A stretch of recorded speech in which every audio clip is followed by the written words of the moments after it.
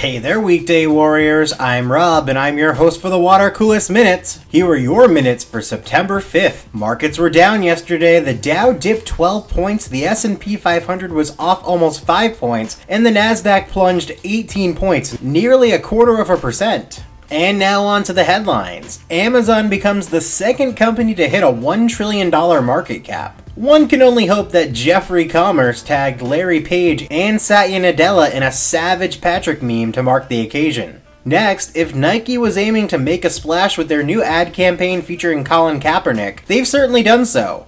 Hashtag Nike boycott is trending on Twitter, and shares dropped 3% yesterday. The people boycotting because of Kaepernick do know that Nike was accused of using child labor as recently as like the late 90s, right? And finally, ING Banking Group will pay an EU record $899 million fine after Dutch prosecutors accused the bank of failing to control widespread money laundering. Ironically, ING plans to pay the fine using euros splattered with blood and cocaine.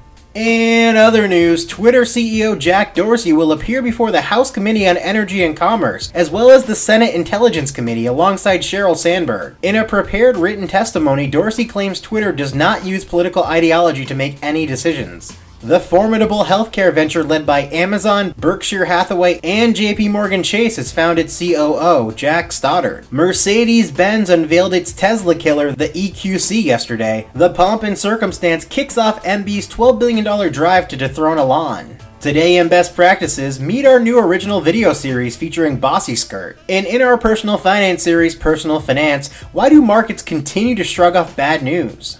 That's all for today. Head over to thewatercoolest.com to sign up for the daily email newsletter. And remember, work might suck, but you don't have to. Later.